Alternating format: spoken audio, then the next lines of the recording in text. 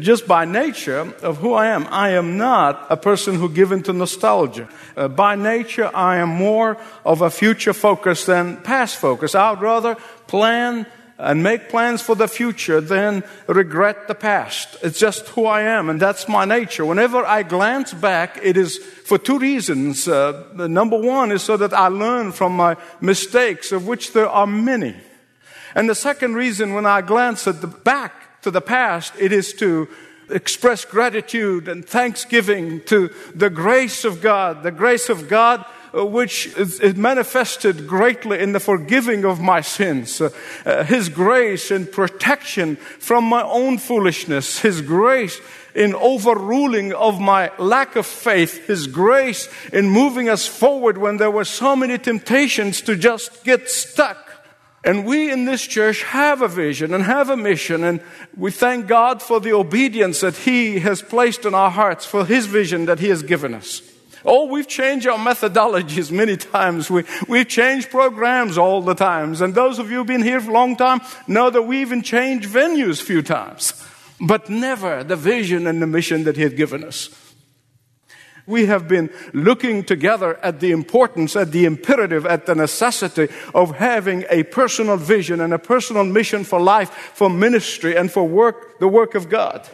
And today, what I want to do, I just give you the broad strokes of the future vision that God has for us as a congregation and as a body. It is not surprising, therefore, to some of you to know that one of my favorite passages is in Exodus chapter 14. Turn to it with me, please, because it is very relevant for us at this very moment. Exodus 14.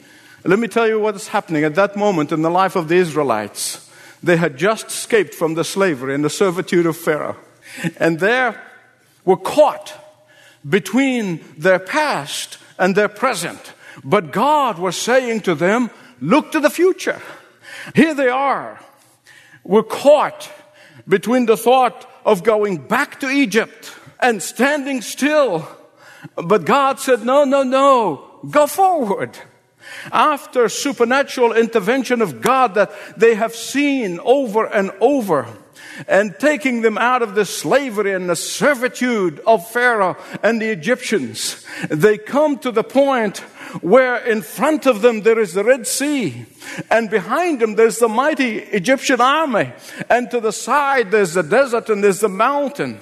And some of them suggested that in the midst of this challenge, that in the midst of this difficulty, that in the midst of this fear, they ought to go back to the slavery. They ought to go back to Egypt. Moses said, no, you need to stand still. But God said, no, go forward. In the past few years, some of our members have looked back nostalgically and said, we miss the good old days when we were such a small congregation. Everybody knew everybody. I heard some people who have said, now we are at this point in the life of this church, we need to just coast along. After all, we got all the buildings we need, then we got all the staff we need, we got all the ministries we need. Let's just stay still. Let's coast along. But God is saying to this congregation at this moment, go forward in impacting your city for Christ.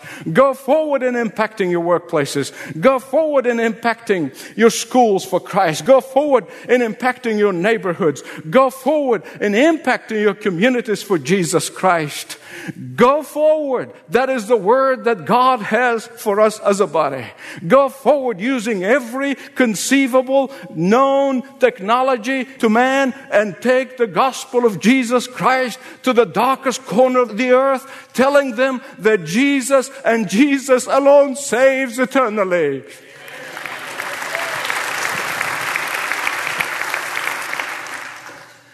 Think about this. The Israelites experienced the protection of God in the midst of all the 10 plagues that kept coming one after another. They saw with their own eyes the Passover and the deliverance of their firstborn. And yet, the moment they faced the first challenge, they took counsel of their fear and they wanted to go back. They said, let's go back. They were fearful. So they cried out to the Lord. But they cried to the Lord for the wrong reason. You see, they cried to the Lord, and that's good. But they cried in panic. They cried in fear. They cried in doubt that God is going to sustain them for the future. And that is the wrong reason. Some of you would rather be in your comfort zone. I understand that. You would rather not see your faith stretched. You would rather go back to the familiarity of self-focus, the familiarity of focusing on your problems, the familiarity of self-serving. Some of you have taken counsel of your fears and your timidity, and you said to yourself, I go to church on Sunday, that's enough. I serve here and there, and that's enough. I serve in a couple of places, that's enough. And when the Israelites felt challenged, they cried to Moses, and they said to him, were there not enough graves in Egypt? Now there's a sarcastic note here, because Egypt was full of graves. There were pyramids everywhere. And not only that, but in verse 12, if you look at it, verse 12 of chapter 14 of the book of Exodus, they had a distorted picture of reality. You see, that's what happens. Here's what they said. Did we not say to you in Egypt, leave us alone? We would rather serve the Egyptians. When did they say that? You see, when your comfort zone is challenged, when your comfort zone is threatened, people develop a distorted picture of reality. The reality was they were glad to get out of Egypt. They were glad to get out of the mud that was up to their knees, day in and day out. They were glad to get out of the whips on their backs. They were glad. But the moment they faced the first difficulties, they said, didn't we tell you to leave us alone here in Egypt? Beloved, let me tell you something. When you signed up to follow Jesus Christ, when you received Jesus Christ as the Savior of your soul and the Lord of your life, you have signed up to move forward with Christ. That's what you have done. I can tell you most assuredly that if you do not move forward in ministry, if you do not move forward in serving, if you do not move forward in witnessing, you will go backward. You cannot stand still. As many of you know, I had the joy of living in Australia for about 9 years. My wife, Elizabeth, is born in Sydney in Australia. And if you ever visited Australia, you see what a wonderful job the pioneers, visionaries of the founders of that great country. They did a great job with that wonderful country. And I'm telling you, when they wanted to communicate a vision for their country, not only to their generation, but to the generations to come, the vision was simply this: there is no going back to England. This is it. This is our home, and we're going to do the best job we can. And that is why they chose their emblem, if you've seen it, of an emu and a kangaroo. Do you know why? Because the emu can never walk backward. If the emu walks backwards, he's going to fall. And the kangaroo's tail forbids him from falling backwards and going backward. And that was their vision. In fact, when Caesar invaded the British Isle and all these boats came across the water, and he waited until his army was halfway climbing the cliffs of Dover. And at that moment, he lit a light to all the ships that brought them from Rome, as if to say, there is no going back. There is no going back. Our goal has never been in numbers. Our goal, my goal for this church and the founding members of this church has never been numbers. Numbers has not been our goal. Souls has been our goal. Our vision has never been calculating how many, but it is how many lost people are saved for Christ. That's always been our vision. That has been our original vision, and will continue to be our vision. If our vision was to recruit believers from Bible-believing churches, we would have been 20,000 people by now. But that's not our vision. That's not our design. That's not our mission in life. And that is why I want you to listen very carefully. I'm pouring my heart out to you now. We will never be the largest church in the city. Mark this down. We will never be the largest church in the city, but we will have the greatest impact of any church in the city. And why do I say that? Amen. Give God glory. Amen. Amen. Why do I say that? Because I believe this is God's vision for this church in the future. Had the Israelites gone back to Egypt, they would have canceled all that God has done from chapter 12 of the book of Genesis on. Might as well you would have sent Abraham back to the Urs of Chaldees. You might as well have erased his faith. You might as well have forgotten about the history of Isaac and Jacob and Joseph. You might as well have reversed all that God has done. Not only that, but had they gone back to Egypt, they would have invalidated their future. For in the loins of some of those people were the seeds of Samuel and David and Jeremiah and Ezekiel and Elijah and Elisha and Amos. To say nothing of the fact that in the loins of some of them were the human seed of the Messiah, the Lord Jesus Christ.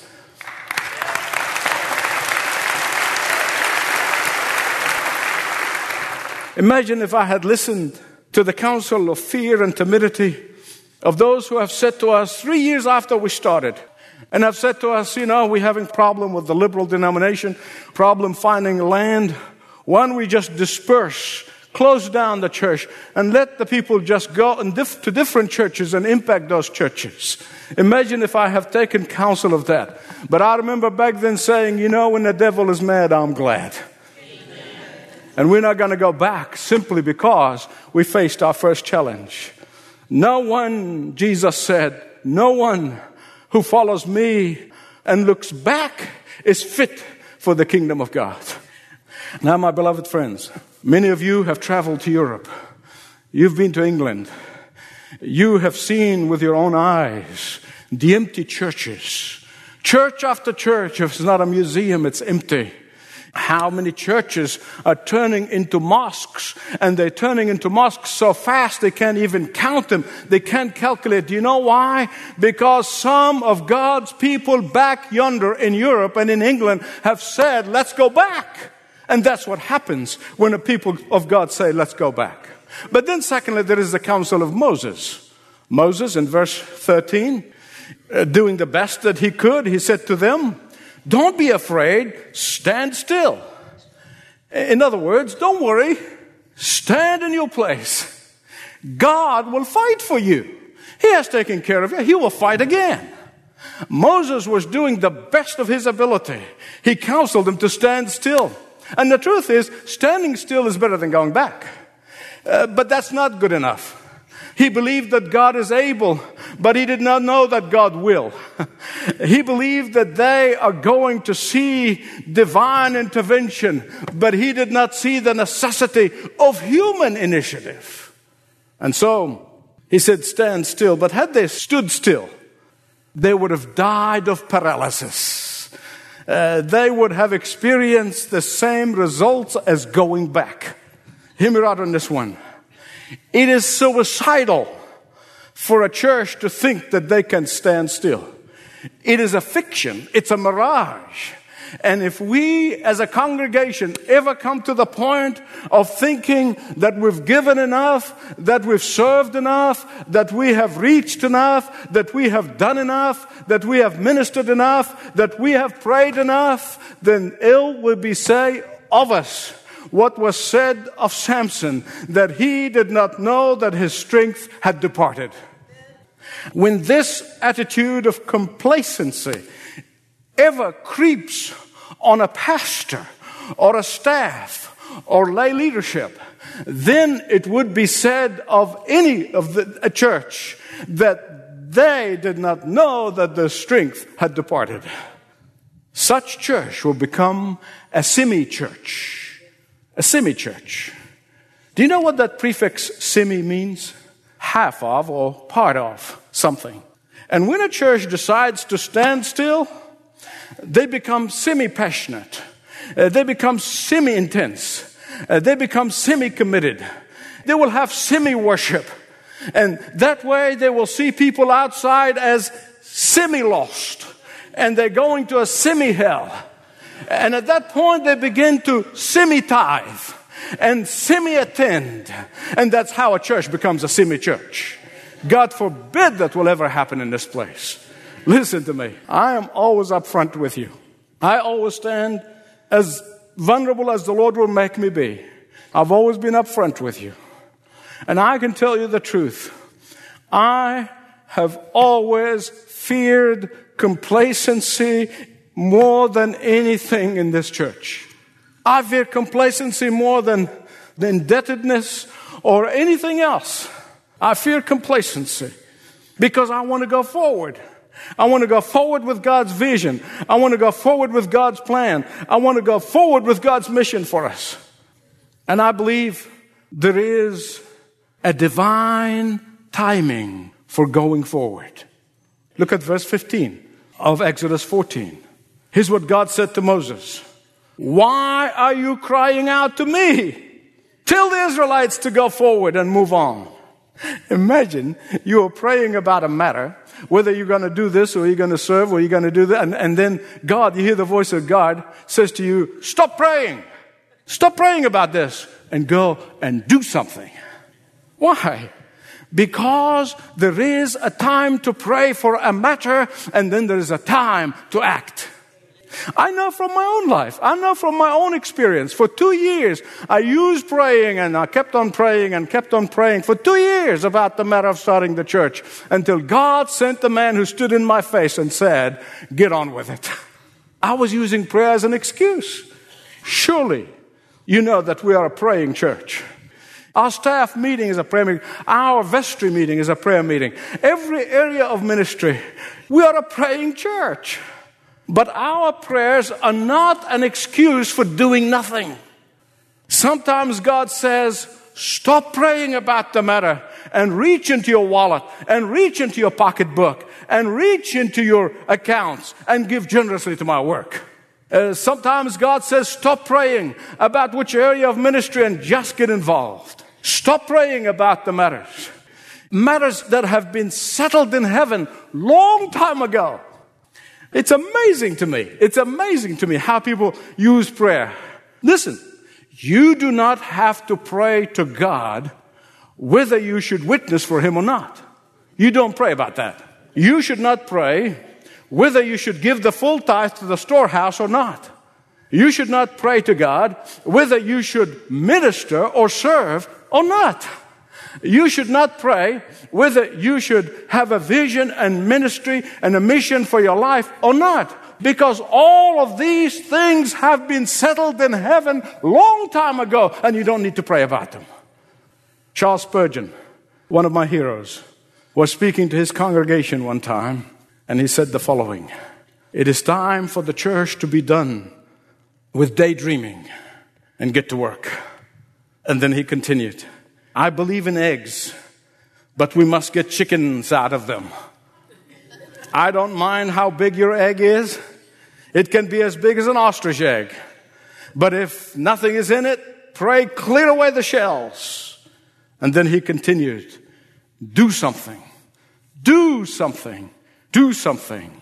And then he concluded, while committees waste their time on resolutions, you do something. And while societies are making constitutions, let us win souls for Christ. Too often, he said, we discuss and we discuss and we discuss while Satan is laughing in his sleeve. It is time to finish planning and do something. And there may be a person here today who have never received the salvation and the forgiveness of God through Jesus Christ. You've never come to realization that you're a sinner and heading straight for eternal judgment without Jesus Christ. I would hate for you to hear this word, to hear this message, to be in this worship and walk out exactly the same way you came in. God brought you here for a reason, and He wants you to come to Him. The purpose of this church is to get people to come to know Jesus Christ, to discover that He and He alone can liberate you from sin. He can deliver you from addiction. He and He alone can take you to heaven. Today, that can be your day.